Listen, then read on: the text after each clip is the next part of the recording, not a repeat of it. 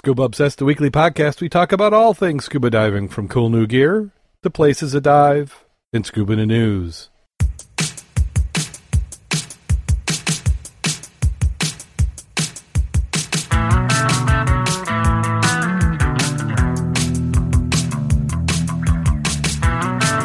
Scuba Obsessed episode 369 is recorded live May 31st, 2018.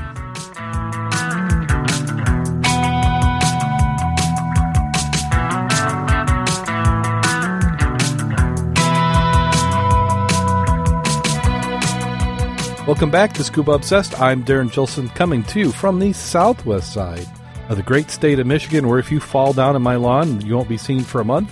Joining me this week, we have Mac, the dive mentor. How you doing today, Mac? I'm doing very well. Glad to be here. Thank you. Oh, how about that rain? I was coming back from Ann Arbor yesterday and ran through at least two monsoons that you could not even see. Yeah. Well, I didn't realize, but that was part of a tropical storm. And they said it's one of the first times, I don't know if it made it to the official point, but they were saying if that made it over Lake Michigan, it would be the first time in recorded records where a tropical storm had actually made it to Lake Michigan. They said it wasn't. They said it wasn't uncommon for them to hit Huron, Erie, or Ontario, but they had never hit Lake Michigan that they had known. So I don't know. I have a feeling this one didn't either. I don't know at what point does the central part of the storm have to make it over the lake, or because definitely the arms were flailing around there. Well, I'm not used to them saying tropical storm here in Michigan. I do know that they did have that tropical storm through Florida that came ashore, I think Monday or late Monday, and I know that went up north, so maybe that curved around and influenced what we got. Yeah, I was just reading an article and they're just mentioning it. But it wasn't much of a tropical storm even down south. It never quite made it to hurricane levels, from what I understand. Which is good. Yeah, that's okay. We don't, a few less hurricanes are fine by me. Well, since my daughter lives there, I prefer them not to have that stuff anymore. Yeah. I'd like to thank everybody who's in the chat room tonight. We have Derek and Eric and Ted, if I'm getting the names right. Let's see. Let's go ahead and jump right on into the news. First article up is a heroic scuba diver battles a safe friend after he has a equipment failure 100 feet below the surface. I won't say the exact title they had because, as most articles about scuba incidences, it is wrong. The pet peeve is oxygen tank. It's not an oxygen tank. At least in this case, we know it isn't.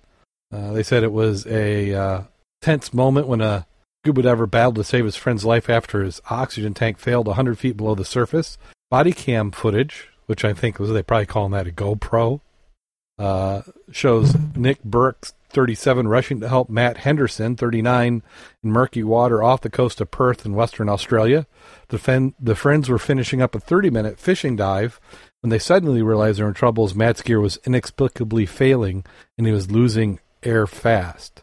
Data to Nick's instincts kicked in. He pulled out a spare, I'm not going to use what they said, regulator, and propelled Matt to the surface in a potentially deadly emergency ascent.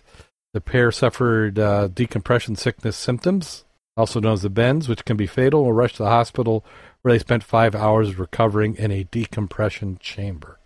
Perth mining manager Nick, who had been diving for 1 year, said, "As soon as I saw Matt rip his mask off, I knew we were in trouble. Air was coming out of his pressure gauge fast. There's not a lot of room for air at those depths, and I was fearing for both our lives. My instincts kicked in. I gave him a spare regulator that rocketed him to the surface, and then rocketed him to the surface. This is where dangerous because of decompression sickness. Army veteran Matt, who has 8 years of diving experience, has survived tours of Afghanistan and Iraq, but still feared for his life during the underwater drama." The operation manager in Data 1, who is also from Perth, added, "When I started taking in water, I was blacking out. I thought, this is it. I'm going to die. I ripped off my mask to get the emergency regulator. I remember seeing shooting stars on the way up, but I don't remember much after that. I wouldn't be here today if it wasn't for Nick's quick thinking." Nick said a safe ascent would have taken approximately 10 minutes, but divers were forced to rise in less than one. Miraculously, Matt's equipment failed when he was close to Nick, In the low visibility waters, just moments before the emergency, the friends were swimming separately, meaning Matt narrowly avoided being left without his friend for life-saving air. Both pals suffered symptoms of decompression sickness known as the bends, which includes disorientation, loss of balance, and severe joint pain, as well as spending 5 hours in a decompression chamber on the day of the accident. They spent another 3 hours there the following day to shrink the gas bubbles which formed in their body's tissues. But after both making a full recovery, Nick now wants to promote an important safety message. He said, the adrenaline was pumping when I came up. I was pretty out of it. I was very confused, fell over a few times in the boat. By the time I got to the hospital, I was pretty ill. I think it's important to remember you need to stick close to your partner. When you're diving, it's easy to get carried away with how unbelievable everything is.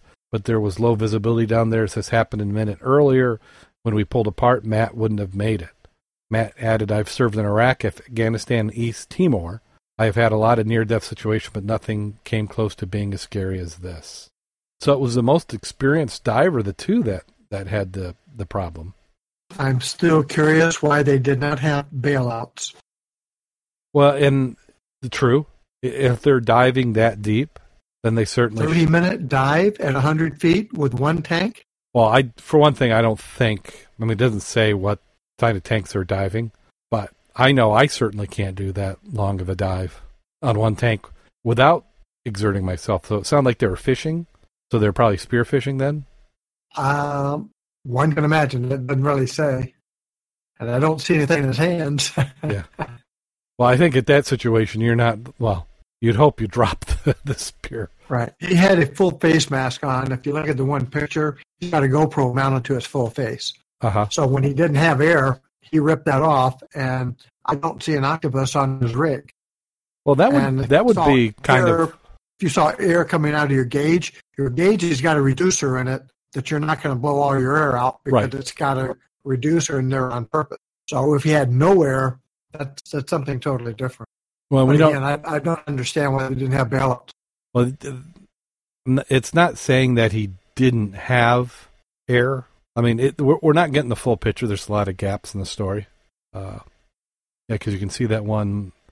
And they're showing these images. Are these, you think these are stills from the other diver or somebody on the surface? No, I'm sure. Well, the one underwater has to be under there. I'm sure the other diver had a GoPro on him just like he did on his mat. Yeah.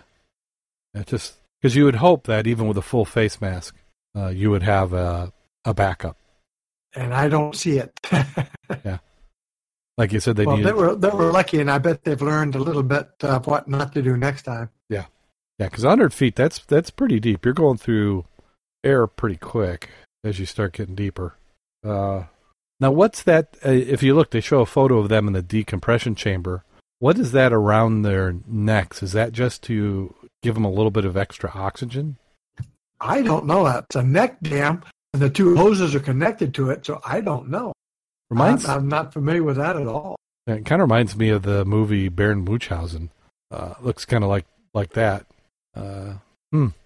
Yeah, I'm just guessing based on the tubes it's some sort of respiration, unless they're measuring something as well as putting. Yeah, maybe one of our. Well, they don't have nasal cannulas. They do not have masks over their nose and mouth, so I'm not sure what that does. Yeah, it doesn't say which day of the. And that looks like a rather large chamber. It doesn't. You've got easy chairs in there. How many easy chairs they got? They must have a lot of. I see 4. How many decompression issues do they have down there? That's kind of like. I don't know. I'm curious though, because normally items that are potentially sparky in there. Now we're assuming. Well, look at the window. That looks like a pressure. That's what I said. Yeah. That's huh. I wonder if this is one of those facilities where they maybe even do like surgeries. Like how we used to in the U.S. would do surgeries in hyperbaric. I wonder if this may be the same thing, where it's just a normally large, and they leave this room pressurized. They could do a small airlock and bring them in through the airlock, and then you've got this larger room up. Because could you imagine how much air it would take to fill that? Oh yeah, and if that is one that you would roll a gurney in, that'd have to be a really large secondary airlock or primary airlock. Yeah, because that airlock would be almost as big as the chambers that we have around here. Yeah. Oh, yeah, maybe somebody can tell us. Perth, that's a pretty big city, so they could have some unique stuff. Well, glad they're all right and recovering. Next article we have is from sportsdiver.com. It says how dangerous rogue waves are formed in the world's oceans.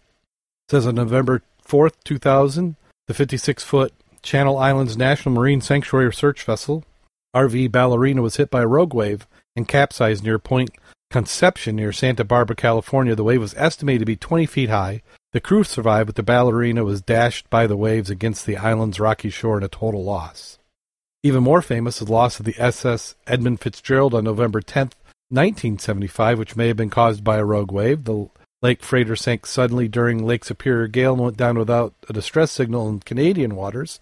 All 29 members of the crew perished. This phenomenon, which researchers say has been demonstrated in an experiment for the first time, is also believed to have played a part in producing a 39-foot wave known as the Draupner wave, which struck North Sea oil platform in 1995. Experiments were carried out in an 82-foot circular tank, the Flowwave Ocean Energy Research Facility at the University of Edinburgh. It showed for the first time how large waves are affected by the angle at which they intersect. The testing tank was able to simulate ocean currents and waves of any type, which are monitored using overhead sensors. The study, published in the Journal of Fluid Mechanics, was carried out in collaboration with the University of Oxford and supported by the UK's Engineering and Physical Science Research Council. Dr. Mark McAllister, who took part in the research while in the University of Edinburgh, said these experiments provide new insights into how the heightened or set-up wave actually form. They revealed that this behaves like a particular standing wave, which forms underneath waves as they cross. This insight allowed us to create a simple theory to predict when such waves might occur. Researchers say that understanding rogue waves can lead to better designs of offshore structures and safer navigation by ships in the ocean. Well, that'd be kind of interesting.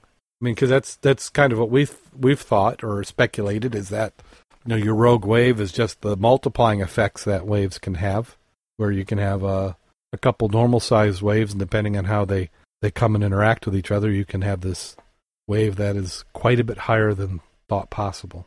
Well, Lake Michigan waves normally, or not normally, but may easily reach 25 foot during storm. And 1975, the standard large wave out there was 26 feet at the particular time of a storm then. And they believed they had some rogue waves that were in excess of 50 feet. That was 1975 in Lake Michigan. Yeah. And then also in the Great Lakes is that our waves tend to be closer together. And if you get a wave with a low trough, and you're fairly heavily loaded, you can have some sort of crushing effect, or the bottoms will get a little bit more force than what they are designed for. The next article, again from sportsdiver.com, is the ghost nets of Greece.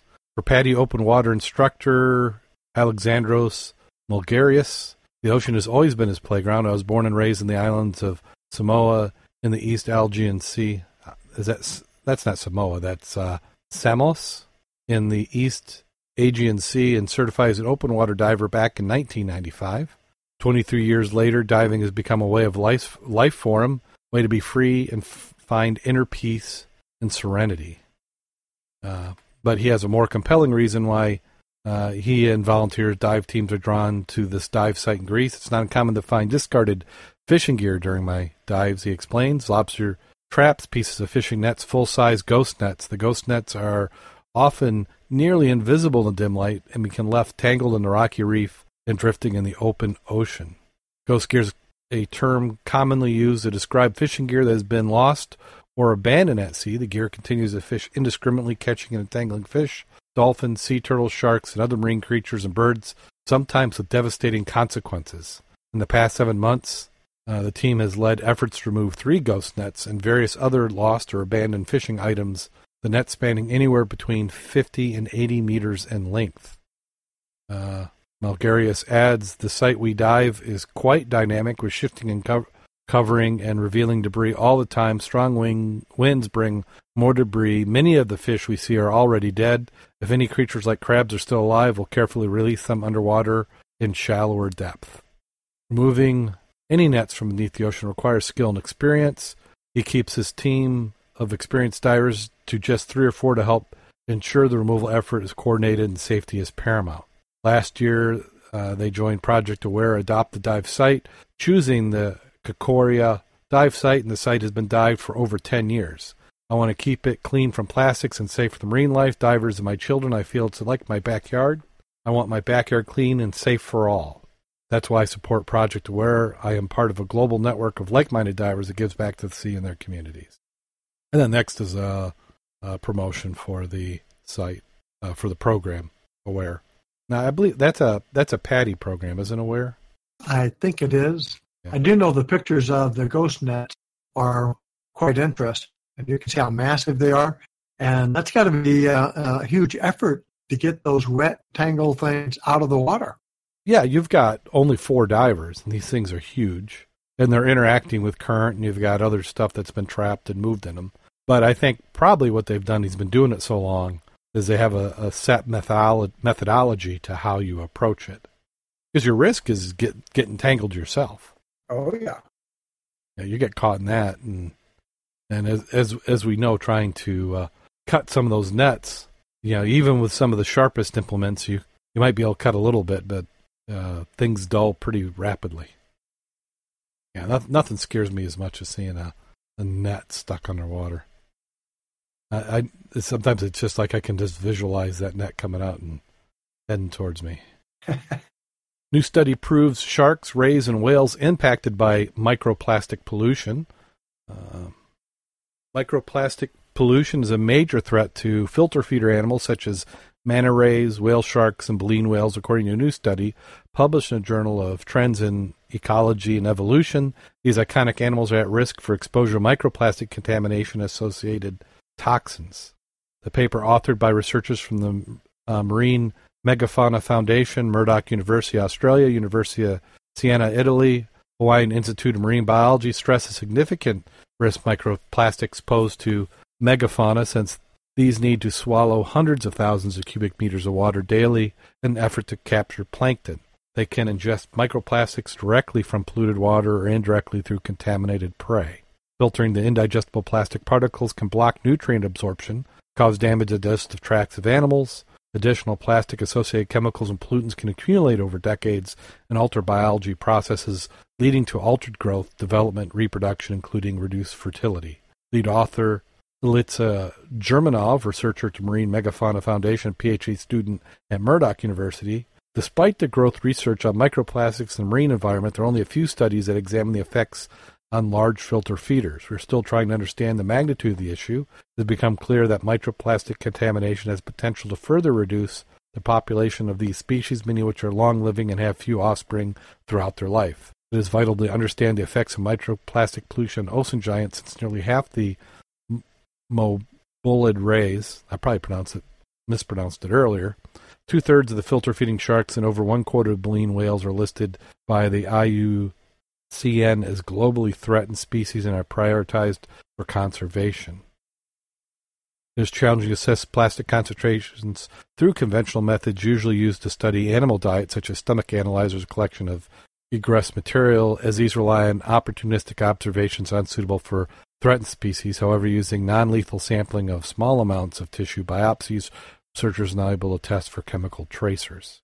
Professor Maria Cristina Fossi from the University of Siena, one of the first scientists who studied this problem, and colleagues reported an average of 0.7 plastic items per cubic meter of water around the Baja California Peninsula, an important feeding ground for endangered whale sharks. Researchers estimate the whale shark may be ingesting 171 items on a daily basis. Meanwhile, in the Mediterranean Sea, fin whales are thought to swallow microplastic particles by the thousands per day. Our studies on whale sharks in the Sea of Cortez and the fins of whales in the Mediterranean Sea confirmed exposure to toxic chemicals, indicating these filter feeders are taking up microplastics in their feeding ground. Exposure to these plastic-associated toxins pose major threat to health of these animals, since it can alter the hormones which regulate body's growth, development, metabolism, reproduction functions, among other things, says Professor Fossi, who co-authored the paper. And did you see the photo? We know that's going to be, we know that's an issue because remember they posted that for all the Great Lakes. They were looking at the microplastics that we're talking about, and it's amazing how much is out there.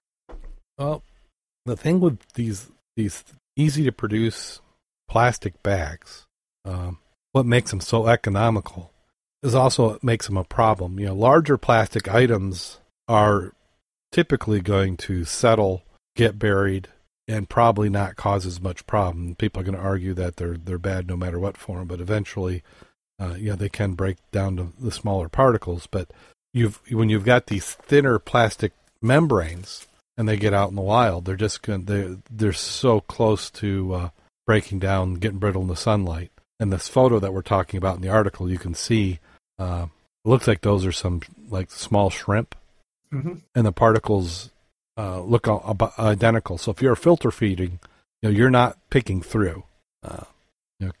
You're grabbing it all in, and you're just you're filtering the solid material away from the water. So plastics and everything else are going to come on in. And this is what I've been encouraging, is that for them to do these studies, because it's just speculating and thinking, it must be bad is one thing, but actually having evidence and studies is actually what you're going to need. And what I think that they need to do is look at coming up with things that are very similar to plastics, but have an intentional breakdown process.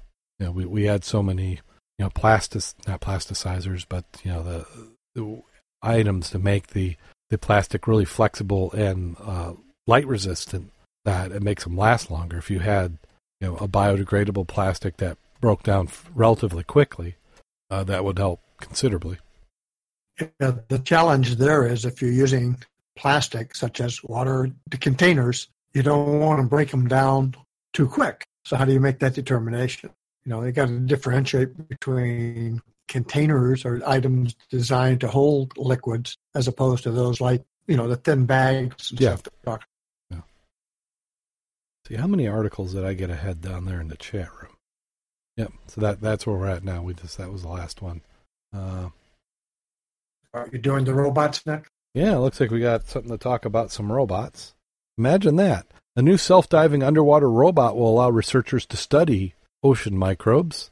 Out of Honolulu, Hawaii, the first time scientists from the University of Hawaii and Manoa and the Monterey Bay Aquarium Research Institute will deploy a small fleet of long-range autonomous underwater vehicles that have the ability to collect and archive seawater samples automatically. These new robots will allow researchers to track and study ocean microbes in unprecedented detail. Ocean microbes produce at least 50% of the oxygen in our atmosphere while removing large amounts of carbon dioxide. They also form foundation of marine food webs, including those support global ocean fisheries. Edward DeLong and David Carl, oceanographic professor of the UH Manoa School of Ocean and Earth Sciences and Technology, have been studying these microbes for decades. For this project, they and their teams are collaborating with engineers at MBARI to test new ways of adaptively sampling ocean features such as open ocean eddies, swirling masses of water that move slowly across the Pacific Ocean, which can have large effects on the ocean microbes. In late February 2018, engineers completed their construction and testing of 3 new long-range underwater vehicles in collaboration with UH Manoa scientists and delivered them last week for the first deployment in Hawaiian waters. As they move through the ocean, they collect information about water temperature, chemistry, chlorophyll, which is an indicator of microscopic algae, and send this data to scientists on shore or a nearby ship. Additionally, unique aspects of these AUVs is an integrated environmental sample processor, a miniature robotic laboratory that collects and preserves seawater samples at sea, allowing researchers to capture and snapshot the organisms' genetic material and proteins.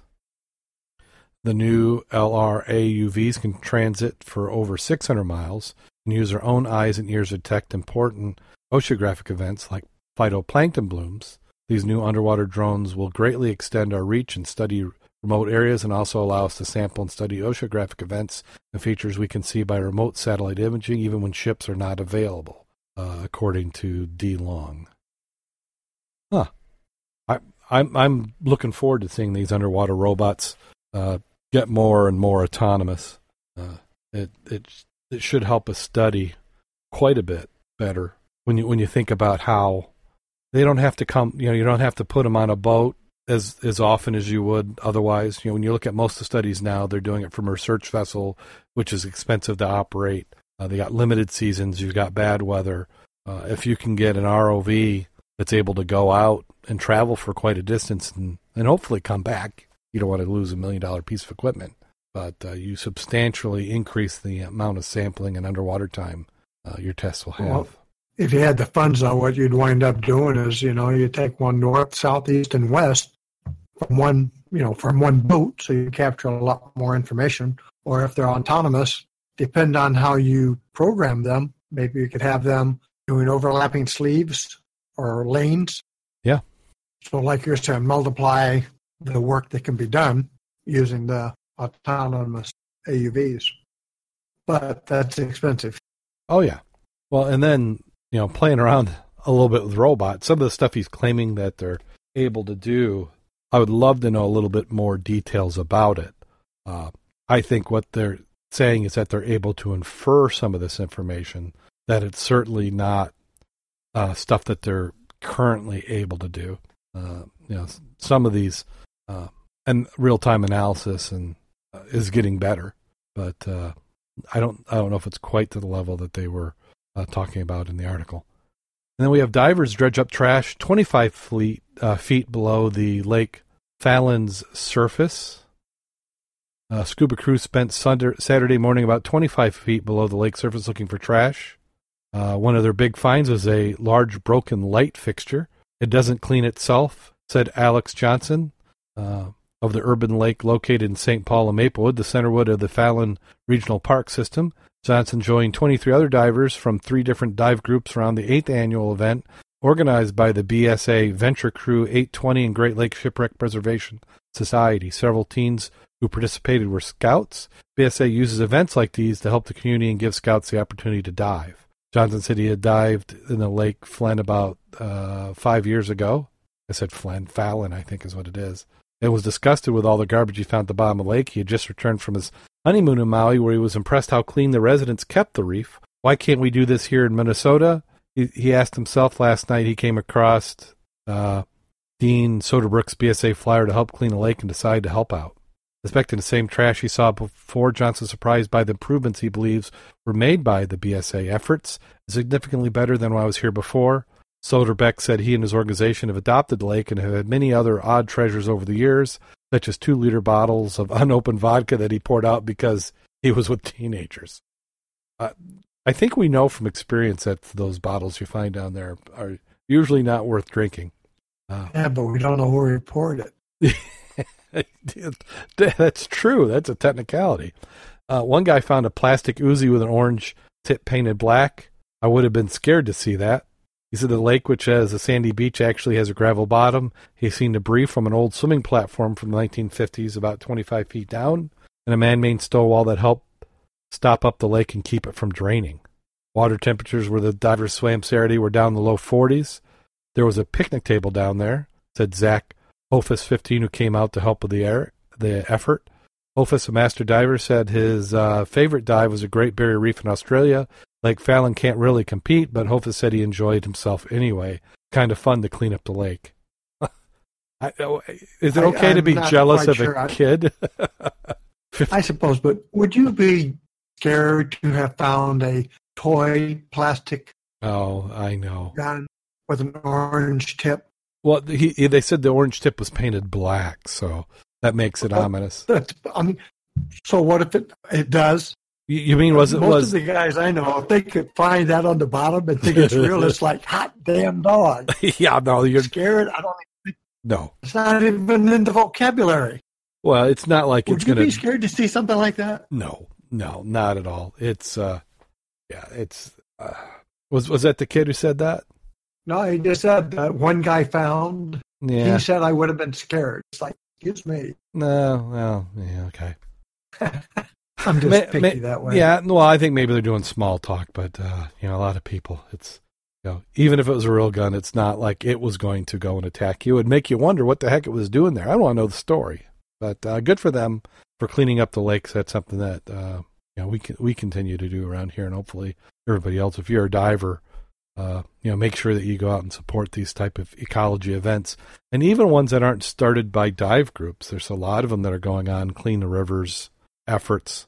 And just coordinate and say you're a diver and let them know how you can help And then also, if every time you're out there diving, if you take 2 or 3 pieces of trash while you're doing your other things, that will all do its part.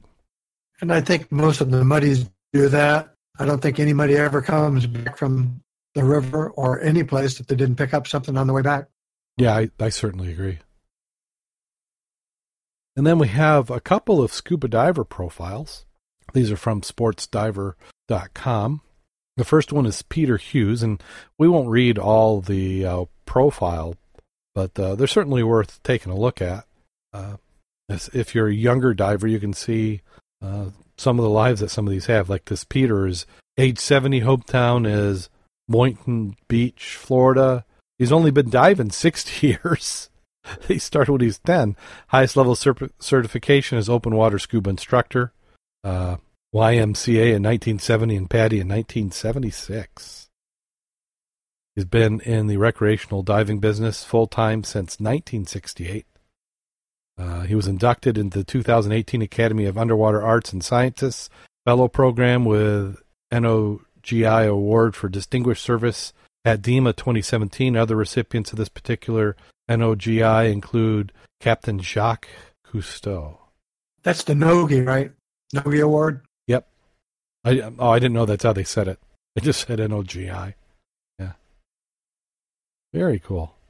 Well, when you say very cool, what you mean is it's not cold where he dives all the time. I mean, there is no ice, and you can dive as much as he wants. Yeah.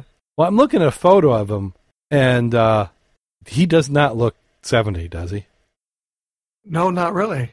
That's because he's enjoying himself. Yeah, he's smiling and having a good time. See, that's some of the unsubstantiated claims we can make is that scuba diving will keep you young.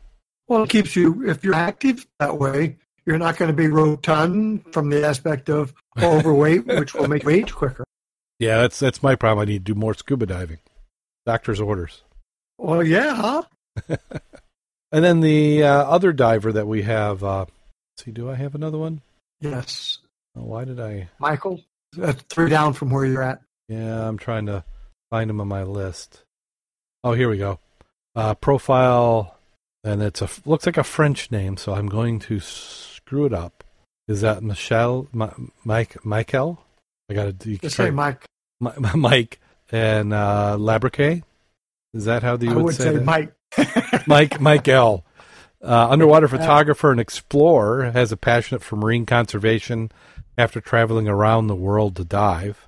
PADI master scuba instructor, tech rec technical instructor, professional underwater photographer. He has spent most of his time beneath the waves exploring underwater world, capturing iconic images. His images have been featured in renowned news outlets around the world, whether documenting uncharted dive sites or addressing marine conservation items. His passionate approach to visual storytelling inspires others to connect with the ocean and preserve it for future generations. And again, we won't read it, but it's certainly worth taking a look. We'll have it in the show notes so you can click on over and read more about it. That one picture of him, though, on the bottom, that is a nice rig. Yeah, How many bottles did you? It looks like doubles on his back plus 2 slim bottles. Yeah, those photographers. So he's not using rebreather?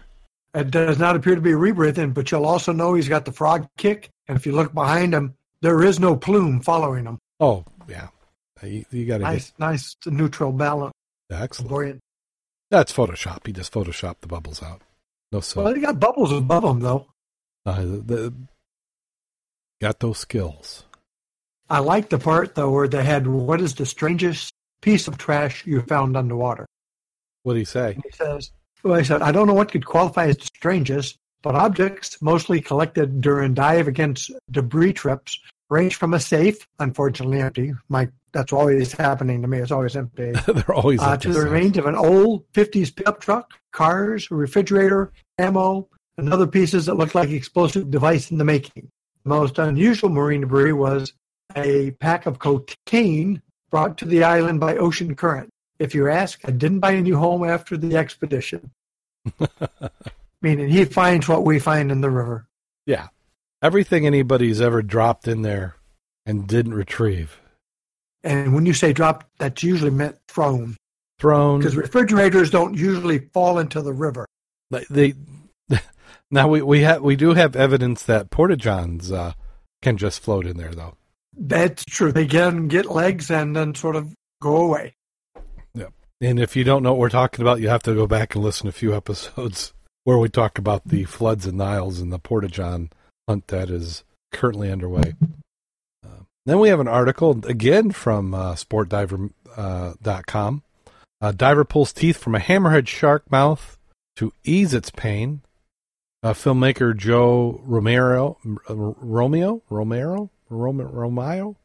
one of those. Why do all these names have extra letters in them? I want everything to be 3 or 4 letters, and that's it. My name. I called him Romeo. Romeo decided he wanted to update his resume with a new job title, and that would be shark dentist.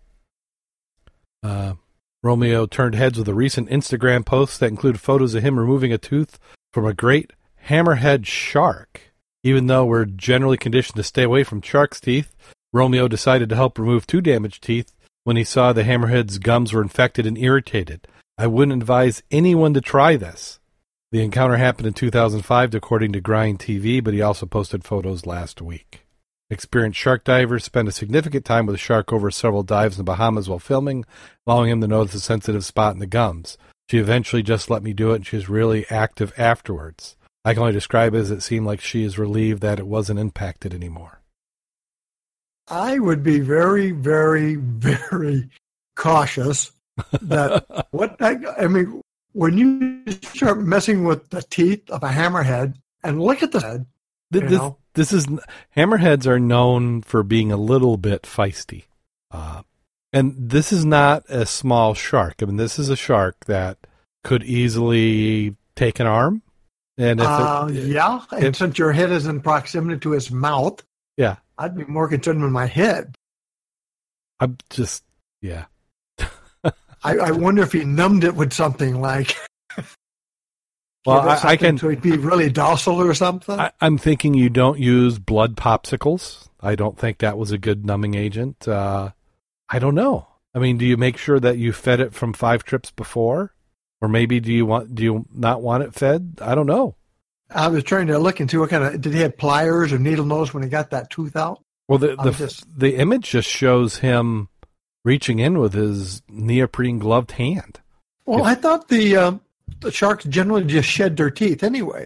I'm sort of surprised when they're, you have an infected gum or something. Well, what it was sounding like is maybe might not be an uncommon thing, because they kind of, my understanding, not being a marine biologist, is they have multiple rows of teeth, and they just kind of slowly move almost like an escalator. And as the teeth get farther to the front, they come out, and the teeth from behind fill in its space. I don't know biologically exactly how that escalator works, if they're just loose and sliding or how, but maybe it's a case of, kind of like in humans where as a young kid, your teeth, you may have a tooth that doesn't want to come out and it needs a little bit of nudging. I wonder if the same thing was happening to shark. You would think, though, wouldn't you, that they might want to sort of nudge up against a coral head with the owie part of the tooth? Yeah. You know what I'm saying? But maybe you are pulling away from it as well. I mean, you got a sore part. The best thing to do might be the one that hurts the most, and so you might not. Yeah. Yeah. So, okay. I put this right in with the one with the crocodile encounter myself. Yeah, and that one's actually the next one up. How a photographer captured a close crocodile encounter, and another name I'm going to mess up. David Dublé was scuba diving with his wife Jennifer Hayes in the gardens of Queen National Park off the coast of Cuba. The couple in both life and photography had documented healthy reefs filled with sharks, fish, crocodiles, so they went back 15 years later to see if anything has changed. Hayes had her back to Dublé with a giant American crocodile swam between them, as Americans in Cuba. Dublé made loud noise and fired a burst of flashlight shots to let her know that they were not alone. She turned around to find herself face to snout with the American crocodile. She says she didn't feel threatened by the species at this time. She settled in to capture the moment while her husband took a photograph of the experience. For insurance purposes only. Yeah. He was thinking, gosh, I'm glad I upped that policy. Yeah. See, I really didn't feed her to the fishes. Yeah. You have to see that picture to really believe it. I mean, if I wasn't wearing a wetsuit, I would have a wetsuit on when I turned around. Yeah. I'm trying. I went to the National Geographic site. Oh, wow. Holy mackerel. Oh, yeah. Yeah, Derek. Dad. Oh, wow. The picture makes it worse. It does. I just think of the potential that could have been. Yeah. Then you'd have had a real good video. Well, I'm just thinking that the croc, he wasn't doing anything. He was going for a selfie. I mean, that's what it looked. Actually, it looks like the photographer is doing a selfie with a crocodile. If you didn't, that could be the caption.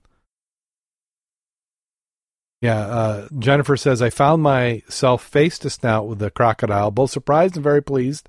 I greeted him through my regulator. And then her husband says she gave me a quick thumbs up, nodded okay, and burbled an audio, hello, handsome, as she bent closer to take his portrait. Shown above, I marveled as she addressed the crocodile with respect, calm curiosity, and absolute joy. She settled in to capture the moment without missing a beat. She says, I didn't feel threatened for several days. I watched these crocodiles wander about, investigating things in the mangrove, chase fish in circles for fun, and sleep within view of us. Many of them swam with snorkelers on a daily basis. I felt familiar with their behavior, and I have a big Seacam underwater housing that could double as a mighty shield if I needed. Yeah, that was in front of you. He was behind you. But I want to be clear, I was comfortable with this species of crocodile in this particular place at that particular time. I would not have been comfortable with a more aggressive species such as a Nile or saltwater crocodile in a different environment. And then he says, when people see the image of the crocodile behind Jennifer, reactions include wonder, awe, and horror. But after a few frames of the croc, unimpressed with us, drifted downstream on its way to do other crocodile things, we continued our quest for jellyfish. And then here's the important thing. As we talked about the insurance claim, many people ask if I'm angry with David, that David took the picture instead of trying to save me. My answer is this. I would have been unhappy if he had not taken the photos. I was a visitor to this creature's environment, and I was compelled to investigate. That's why I hope for an assignment. I'm not afraid but thrilled to see such an ancient creature. A novice who was unsure and was spooked, the reaction they made, in a response like that, might have created a similar response in the croc. Oh, yeah. Yeah, I mean, because there's a certain amount of instinct that these animals will have. And my whole goal with sharks or any other animal is don't look or act like food. And probably not good to smell like food either. So if you move abruptly, you never know. It could misinterpret that as, it's lunch trying to get away. I think it's always a good thing, even not scuba diving. Don't be lunch. I second that motion. And let's see. This next one we have is Magnetic Island's forgotten shipwrecks have untapped tourism potential. This is from abc.net.au. Down in the southern hemisphere, once again, most divers have heard of the wreck of the Yongala off the coast of North Queensland is one of the world's top dive sites, but a few knew that dotted around Magnetic Island, just 70 kilometers north, there's another 20 shipwrecks that have great tourism potential that remain largely untapped. One of these is the city of Adelaide, which ran aground in Crocky Bay in 1916 while being transported after sail. Just 300 meters offshore, it's possible to wade out to the wreck during low tide, however few visit it. There was no loss of life, therefore is no newsworthy factor. Unlike the Yongala, the Magnetic Museum's Zanita Davies. Zanita Davies. Oh, that's a nice photo of that vessel. Oh, yeah. Under full sail, the city of Adelaide was said to be as beautiful as a bird in flight in her heyday. The 80-meter vessel was constructed in 1864 in Glasgow and spent many years as a passenger ship before she was converted to a coal storage vessel in 1902. In 1912, the coal caught fire and the city of Adelaide burned for 2 days. Did they have hot dogs back then? 3 years after the fire, Magnetic Island businessman named George Butler purchased the ship with a plan to refit her as accommodation for tourists or as a breakwater in Picnic Bay. What was it made of that there's anything left after 2 days of a fire? Everything below the waterline? I'm guessing. It was en route to her new home when she ran aground in Crockle Bay. Miss Davy said, as time went on, locals used the ship as a changing room and coming to swim around the wreck or collecting oysters that grew on her sides. In 1942, 4 servicemen died when their fighter plane crashed into the rear mast of the city of Adelaide while on a training exercise. Well, there's a story. The hull of the ship then sustained further significant damage in a Cyclone Athena in 1971. That looks like a steel hull, doesn't it? Part of it does. I'm not sure which picture is which. Yeah. Yeah, because that's the city of Adelaide down below. And what? The first picture looks like wood. The second picture is wood. The third one doesn't look wood because that's a huge, it's rust through the middle. And then that huge anchor, all those kids are around. Yeah. Huh. They said the Magnetic Island's 20 shipwrecks featured in a diving trail which developed by the Maritime Museum of Townsville for divers and snorkelers. Great Barrier Reef Marine Park Authority maritime archaeologist Peter Illich said many of the island's wrecks, including the Molke, are great dive sites, and he believes more could be made of the region's wrecks. North Queensland is actually already a center for shipwreck diving if we look at the Yangala, so I don't think it would take much to get people interested. Advertising a few more trips out, signage around Magnetic Island saying that it is out there. We do have signage out there, but we could potentially do a bit more. With several Magnetic Islands wrecked so close to shore, Mr. Illich says even non-divers can explode at sites. The city of Adelaide is a great wreck for viewing lots of parts of ship you wouldn't normally see. It's interesting, though, on the one photo, you can see sand and everybody standing around it, and then the one now, it's way, way out there. I don't think that's the same boat. If it is, it looks really weird, or the tide sure comes in high. Oh, that could be. It could be a little bit of tide, but because they say it's the same in the captions. I don't think it is, because that other one looks steel to me, and I don't see any signs of trees living inside of that hull. And the third picture has trees. Well, I wonder at what point in time these are, the photos. Yeah, that top picture and the third picture are the same. I don't think that steel hull, because that's what it looks like, but that anchor is the same boat. They'll be interesting.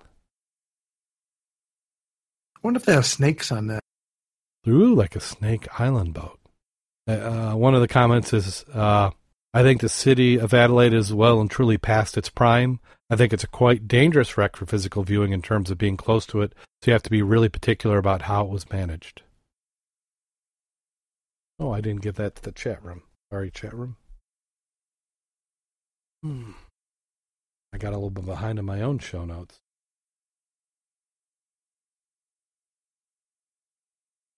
So the next one is a wood chunk found at a UA consistent with the wreckage from a 17th century treasure ship. In the fall of 2016, Chris Bazin was perusing the archives of the Laboratory of Three-Ring Research at the University of Arizona, UA, where he is a senior research specialist. You can tell when I've done too many of these. I was going through these boxes, which nobody had looked in since the 70s. From one dusty cardboard box, he pulled a splintered chunk of wood that dotted with barnacles and a turquoise residue of oxidized copper. Worms had carved maze throughout. Tacked to the yellow index card, it read, "Timber from a shipwreck off the coast of Florida, Boca Raton, associated with a coin of 1640s donated by Charles Hoffman, July 14th, 1966. I go, what the hell is that? It's cool looking.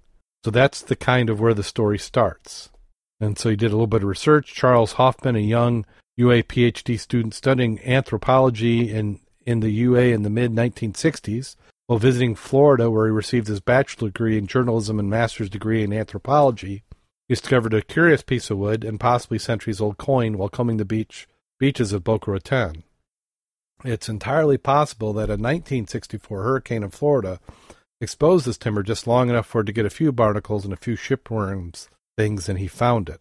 Hoffman brought it back to Tucson and showed it to the Marvin Stokes, his professor of, dendrochronology. I don't even know. I'm probably misbreaking up the syllables, which is a science of dating environmental conditions, events, and artifacts through timber growth rings. He was just a grad student. It was probably something he brought as a curiosity to show Marvin. They couldn't do anything with it, and Marv thought it was cool, and they stuck it in the box.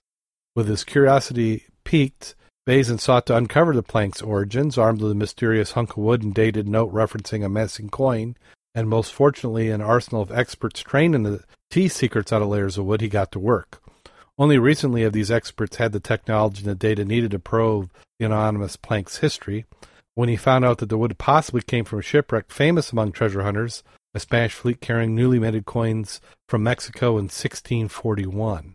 In 1641, the Spanish were scheduled to haul freshly minted coins from Veracruz, Mexico, to Spain. The Spanish were wary of pirates while transporting such precious cargo, so they had additional ships built to serve as armed escorts to the approximately 24 cargo ships. While there are differing opinions on how many ships were in the fleet, estimates hover around 30. By the time the fleet reached Havana, Cuba, taken on additional cargo, done repairs, and addressed other matters, it had been delayed by about a month. Under pressure to return home, the fleet pressed on just as hurricane season was picking up. Soon after, a hurricane overwhelmed and scattered the fleet as it was sailing through the Straits of Florida. One ship made it back to Spain, a few more made it to St. Augustine on Florida's eastern coast, Havana, Puerto Rico, and Hispaniola, where is now Haiti and the Dominican Republic. At least one ship, the Nostra Senora de la Pura, and you can go and look it up the rest, crashed in a reef called Silver Shoals about 85 miles northeast of the island, Hispaniola. The ship and its loot have enticed treasure hunters for centuries. About 4 decades after the wreck, Sir William Phillips, the first governor of the province of Massachusetts Bay, and famous for creating and dismantling the court that enabled the Salem witch trials, discovered much of the precious cargo. In 1978, 2 more men hauled up additional treasure from the same site with the help of author Peter Earle, who wrote a book from which Bazin cited the most of his casual research, The Treasure, the Conception, the Wreck of the Almirante. Most of the ships they never found except for the ones off the coast. Earle's book had not been written nor the treasure found by modern explorers when Hoffman brought the plank to Tucson in the mid-60s, but since then there have been additional advancements that have helped uncover its history. If you've ever seen a tree stump, you've noticed a series of concentric circles emanating from the center of the stump to the bark of the tree. Each ring represents a year of growth, and the thickness of each ring correlates to the environmental conditions during the tree's growth season. The thicker the ring, the more favorable the water temperatures and conditions of time. In this way, trees are local weather logs going back decades, centuries, and sometimes millennia, depending on the age of the tree. Specialists may use many tree species over a broad geographic area to build a large collection of these historic logs called chronologies. Tomas Wasny, a UA associate research professor, has been working with the group for years to create a multi-millennia chronology spanning Central Europe to Turkey. He was asked to pinpoint the timber's origins in place and time. For me, it's an anonymous piece of wood, so I need to identify the species of wood. It's typical of white oak, and the ring stacks or tree ring patterns are very European. Next, I measured this tree's ring's width and compared it to tree chronologies. Wasny was able to match and verify statistically the ring pattern of the ship timber with oaks growing in southern Germany. The oldest ring was from the mid-1400s, and the last ring preserved in the sample was from 1586. However, it's not a pristine slice of the tree. Oaks have reddish collection of inner rings called heartwood and the light tan collection of outer rings called sapwood. After trimming the wood to build the ship and additional wear and tear, the outer layers of sapwood was totally missing, as well as an unknown amount of the inner heartwood. The team therefore could not know the tree's exact cut date. Fortunately, when you work with trees your entire life, you start to notice patterns. Lasney was able to calculate that for oaks of the region there were an average of 19 rings of sapwood. Adding 19 years to the last ring indicated that 1586 places the cut date to at least 1605. Spanish ships sailed before 1641. Okay, it fits. It could be a ship of that vintage, he said. Also, he knew at the time that Spain was importing wood from southern Germany to build high-quality ships to carry explorers to the New World. Next, Bazin wants to take advantage of another advancement to identify his timber. Embedded in the timber are nails made of metals such as copper, bronze, or brass. The metal will have impurities that are unique to the region and time period the metal was forged. The X-ray fluorescence machine in the tree ring lab will allow Bazin and colleagues to do chemical analysis with whatever metal is exposed, he hopes to run the test in the near future. Bayesian recognizes the hypothesis hinges on the legitimacy of the coin noted by Hoffman. Maybe there's a beachcomber and he found a timber and found a coin after the storm. It's a pretty weak association. He also finds significance that Hoffman thought the coin was related to the timber in the first place. Bayesian wishes he could find some evidence of the coin, but unfortunately Hoffman and Stokes have both died. Inquiries to Hoffman's former colleagues to search his notes have turned up no results. They cannot find a way to contact any family members. What's most frustrating to Bayesian is that Hoffman was living in Flagstaff for years before he died in 2005. I was here at the lab at the same time. Hoffman was in Flagstaff. If I had looked in the box and found it and figured out who it was, I could have asked him about it. Bayesian said Stokes also helped train Bayesian. Bayesian cannot definitively say the timber originated from the wreck of that famous fleet. He can say, however, that based on the mounting evidence, it is still a possibility. The evidence fit. He has even ruled out other wrecks in the area from the same period. You get one piece of wood, he says, which is way less than ideal, but it fits this huge, grand story. All from a stump. Hypothesis. So it makes you wonder what else is hidden in those other boxes laying around. Yeah. I wonder what kind of effort they're doing to get new samples. I mean, do they just keep reinforcing their knowledge? You know, for example, like MaxRec. I'm not sure they reinforced any knowledge. I think they have more questions than they do answers. Well, right, but I mean, say you have known specimens, you know, a building, for example, where it's very well documented and there's a support beam. You know, you could core that wood and compare it to what you have and see if it matches. This next article, go ahead. I was going to say, I suppose, but I'm still looking at the bottom line of return on the investment of the time and effort. Of what value, actual value is that? Well, he's a researcher. Isn't that what they do, research?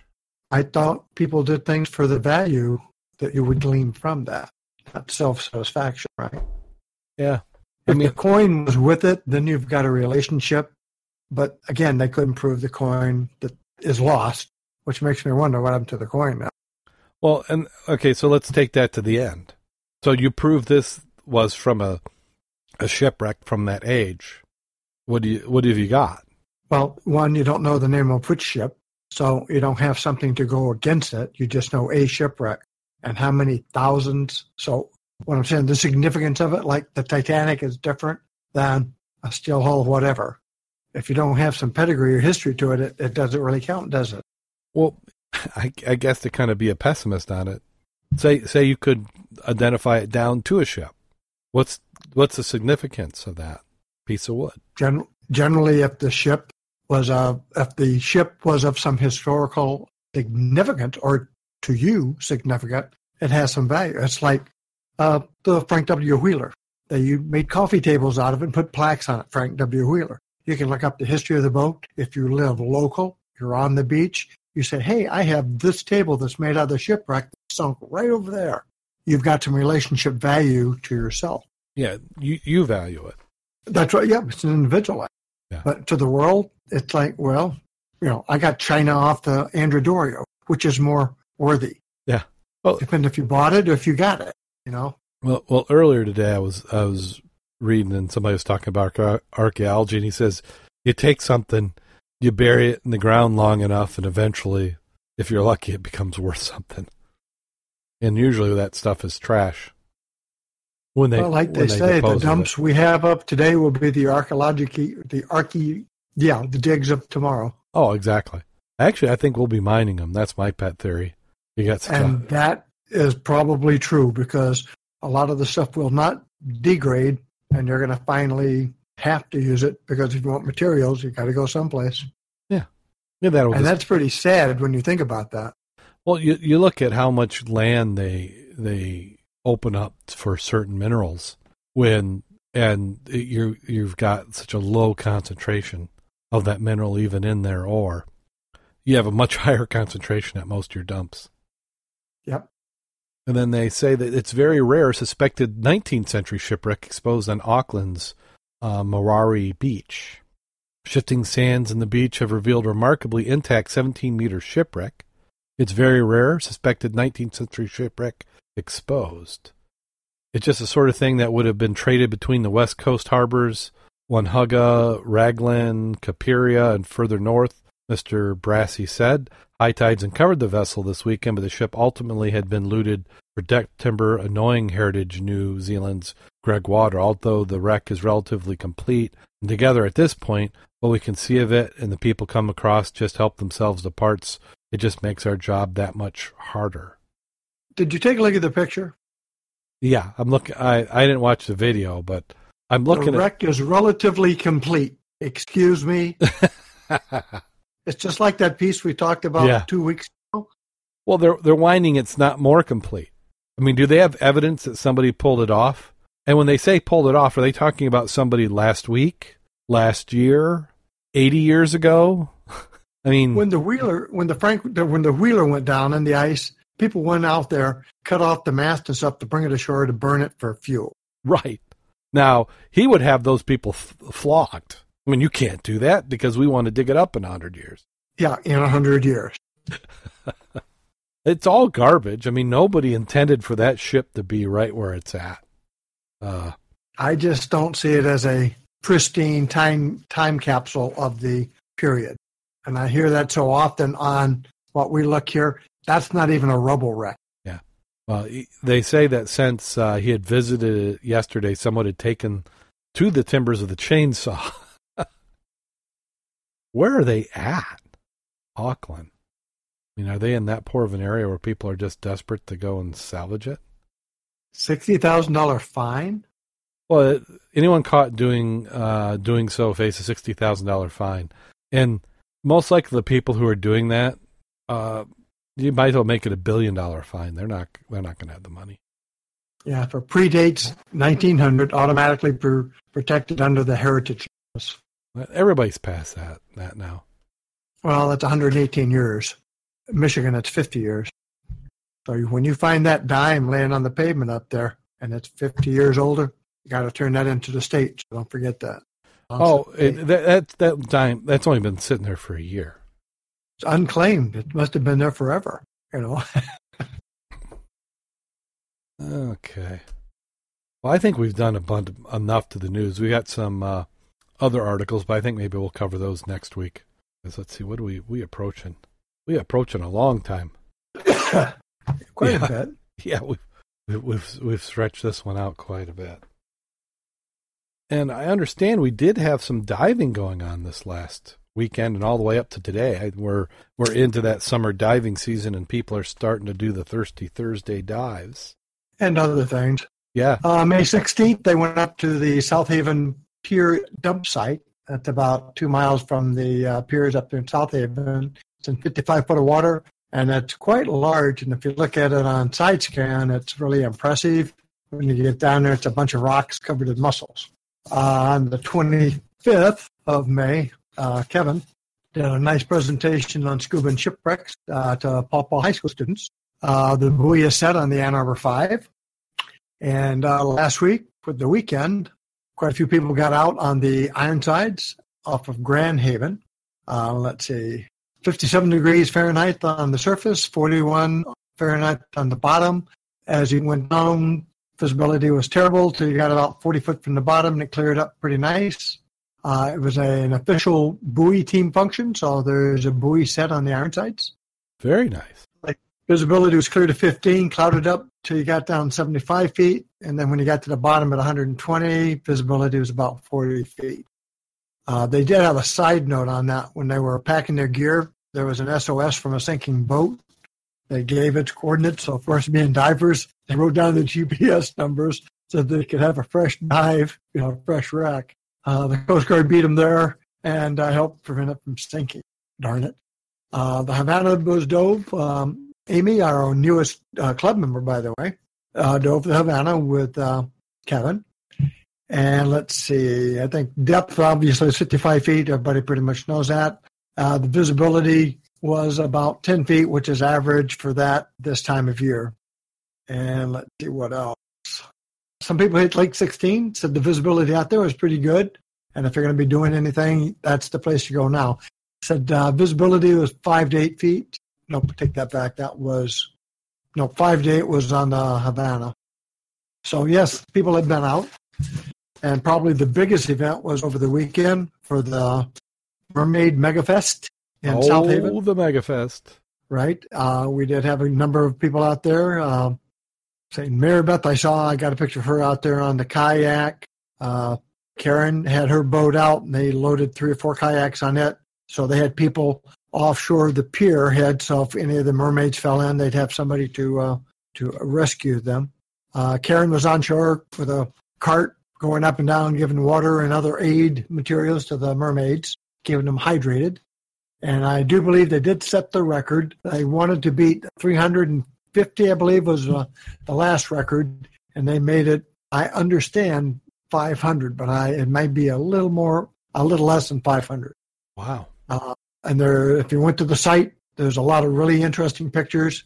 And I think that some of the cutest ones out there with some of the kids, but there were some very, very attractive older mermaids. And there were mermen, a lot more than I had anticipated. The chat room is asking for photos. Go to the mermaid site. I think I posted some someplace. What was it? Mermaid Megafest? I put it. Yes. Mermaid Megafest, South Haven. I saw 2 different, what the guy with the trident? Poseidon? Senior moment. Poseidon. So a couple of Poseidons there. But the girls who do that sort of professionally were freaking outstanding. And if you watch some of them swim in the tank, they have that down pat. That if you didn't know better, you'd swear they were real, mermaids. So big event. It went off really nice, and the weather was absolutely gorgeous. My first sunburn of the summer. So yes, they've been active, and it's been really nice. Excellent. And I see there's a lot of talk about dives going on this weekend. The call went out as who's diving and who wants to go. Don't forget, we've got the Thursdays if they post them on Facebook. We've got SASAs on Wednesday night. So, and they always are going. So that's 2 dives right there. You can always go. And I think those are posted, the schedule for those are posted on the club site. So is anybody committed to doing it again next year? I wonder if this is, we're doing it once and we're done, or does it move around? I mean, is this an annual event that just happened to be here this time? Did I lose you, Mac? Chat room is thinking maybe you got stuck looking at mermaid photos. So what are we doing now? You there? Did you hear me? Yeah, I got you. Okay. Why, was my mic off or what? We lost you for probably 2 minutes there. Oh, okay.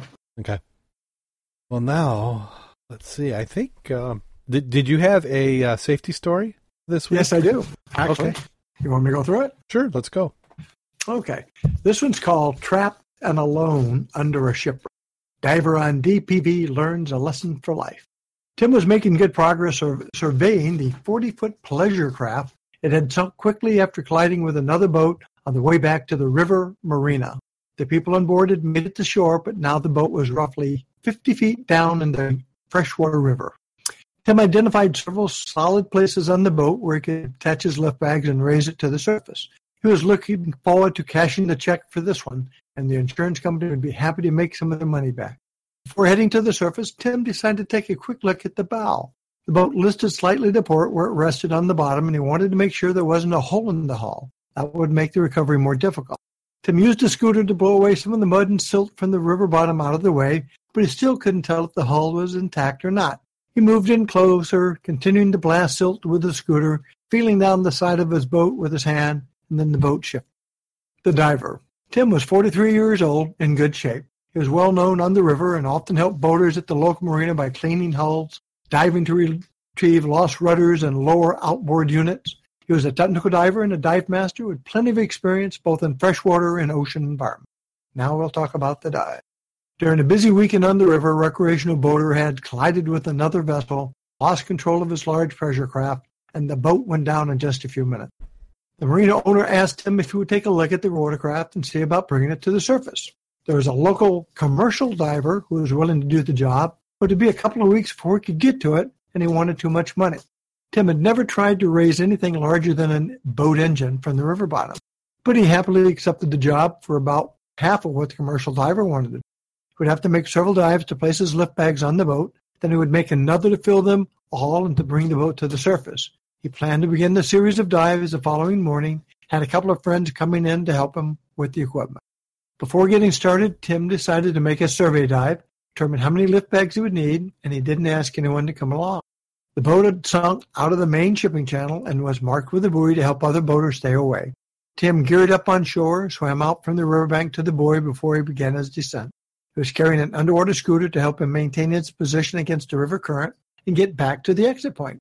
He placed his diver down flag on top of the marker buoy and got to work. Now we'll talk about the action. Tim completed the survey of the sunken pleasure craft, making locations for lift bags on an underwater slate he carried with him. The only thing left was the hull against the river bottom. Tim checked it out as thoroughly as he could, but the silt and mud river bottom made it difficult to see the impact area. He held into the boat and turned the scooter around, attempting to blow the mud out of the way to get a better look.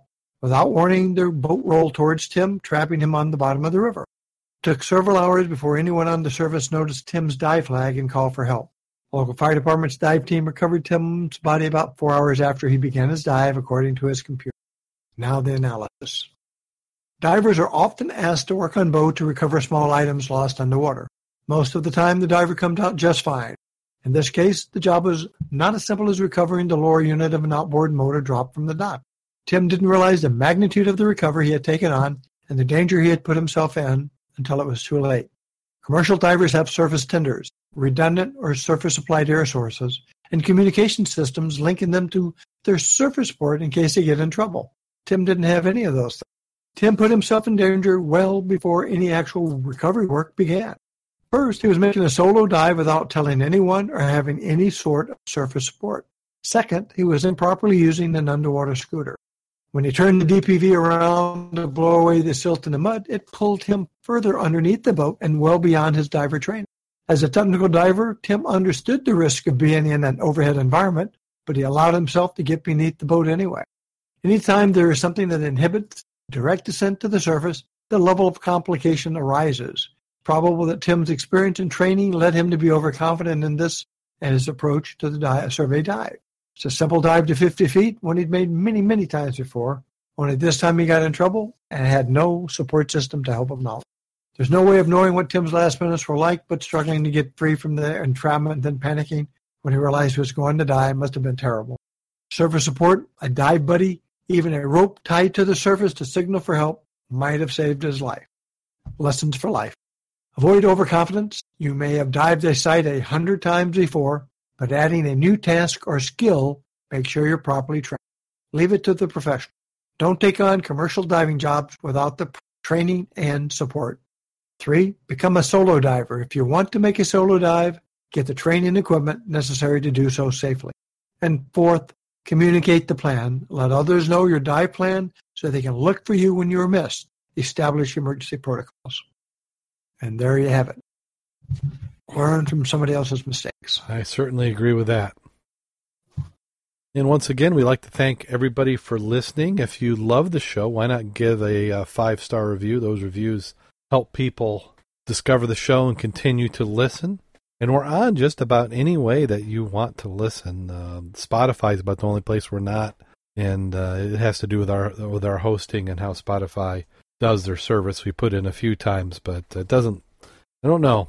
We'll just have to see. So, other than that, we're on Stitcher, we're on Google Play, we're on iTunes. So those reviews do help out. Also, you can go to our website www.scubaobsessed.com. Click around there, and you can also look for our fan map. Put your pin in the fan map and let everybody know where you're listening.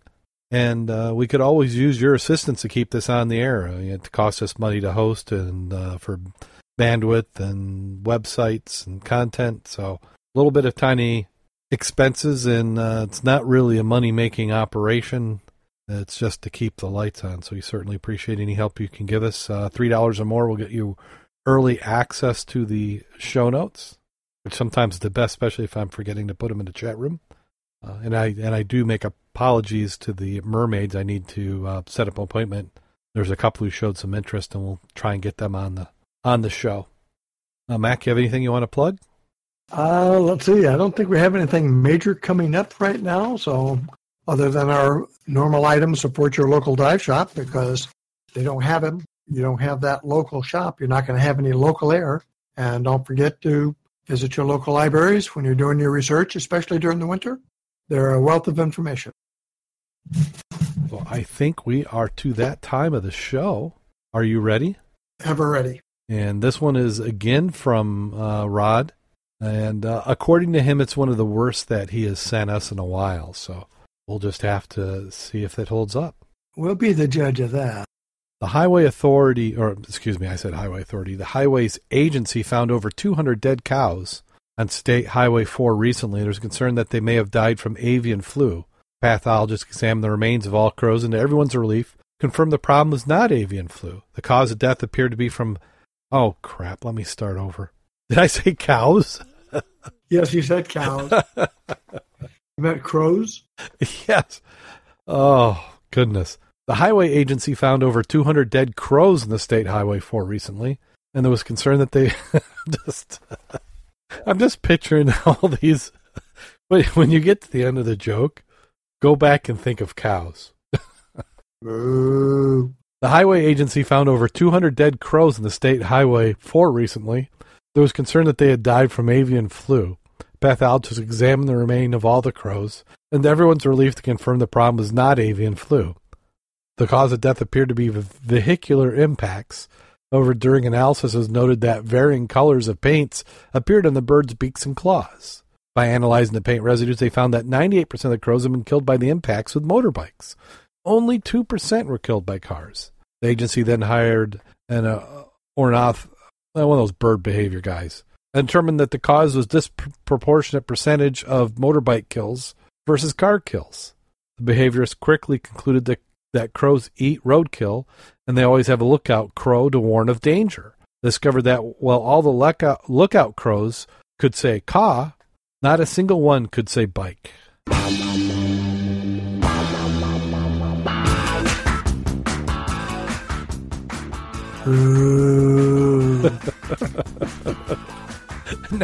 now go back. Could have been. Moo. Yeah, I was thinking you're going to say tractor trailer cattle collided with something and cows were everywhere. And I pre-read it. I don't know how I came up with cows. Did you have your normal liquid refreshments? Yeah, actually I did. I did. I don't know, a good thing or a bad thing this last weekend. We had finally joined Costco. We had been Sam's Club members for years, and then finally, probably 5 or 6 years ago, was one of the things that we gave up. And the way what we used to do all those membership clubs is you do them for a year. You join one December, and then you go all the way to the next December. So you can basically, because that seemed to be when we buy stuff. It was gifts for the holidays. So we hadn't been a member for a long time, and we needed an air conditioner, a window air conditioner. So we thought, we'll go down there and see what the prices are. And we shopped around, and with just the deals they're getting you to sign up, it pretty much paid for the membership and the savings. So now we're in all sorts of craziness, and the long version of the short story is that they had big bottles of rum for $18. So I think I've only drank about $6 worth, so that should be pretty good. So until next time, go out there and get wet. And stay safe. And have a good time doing it.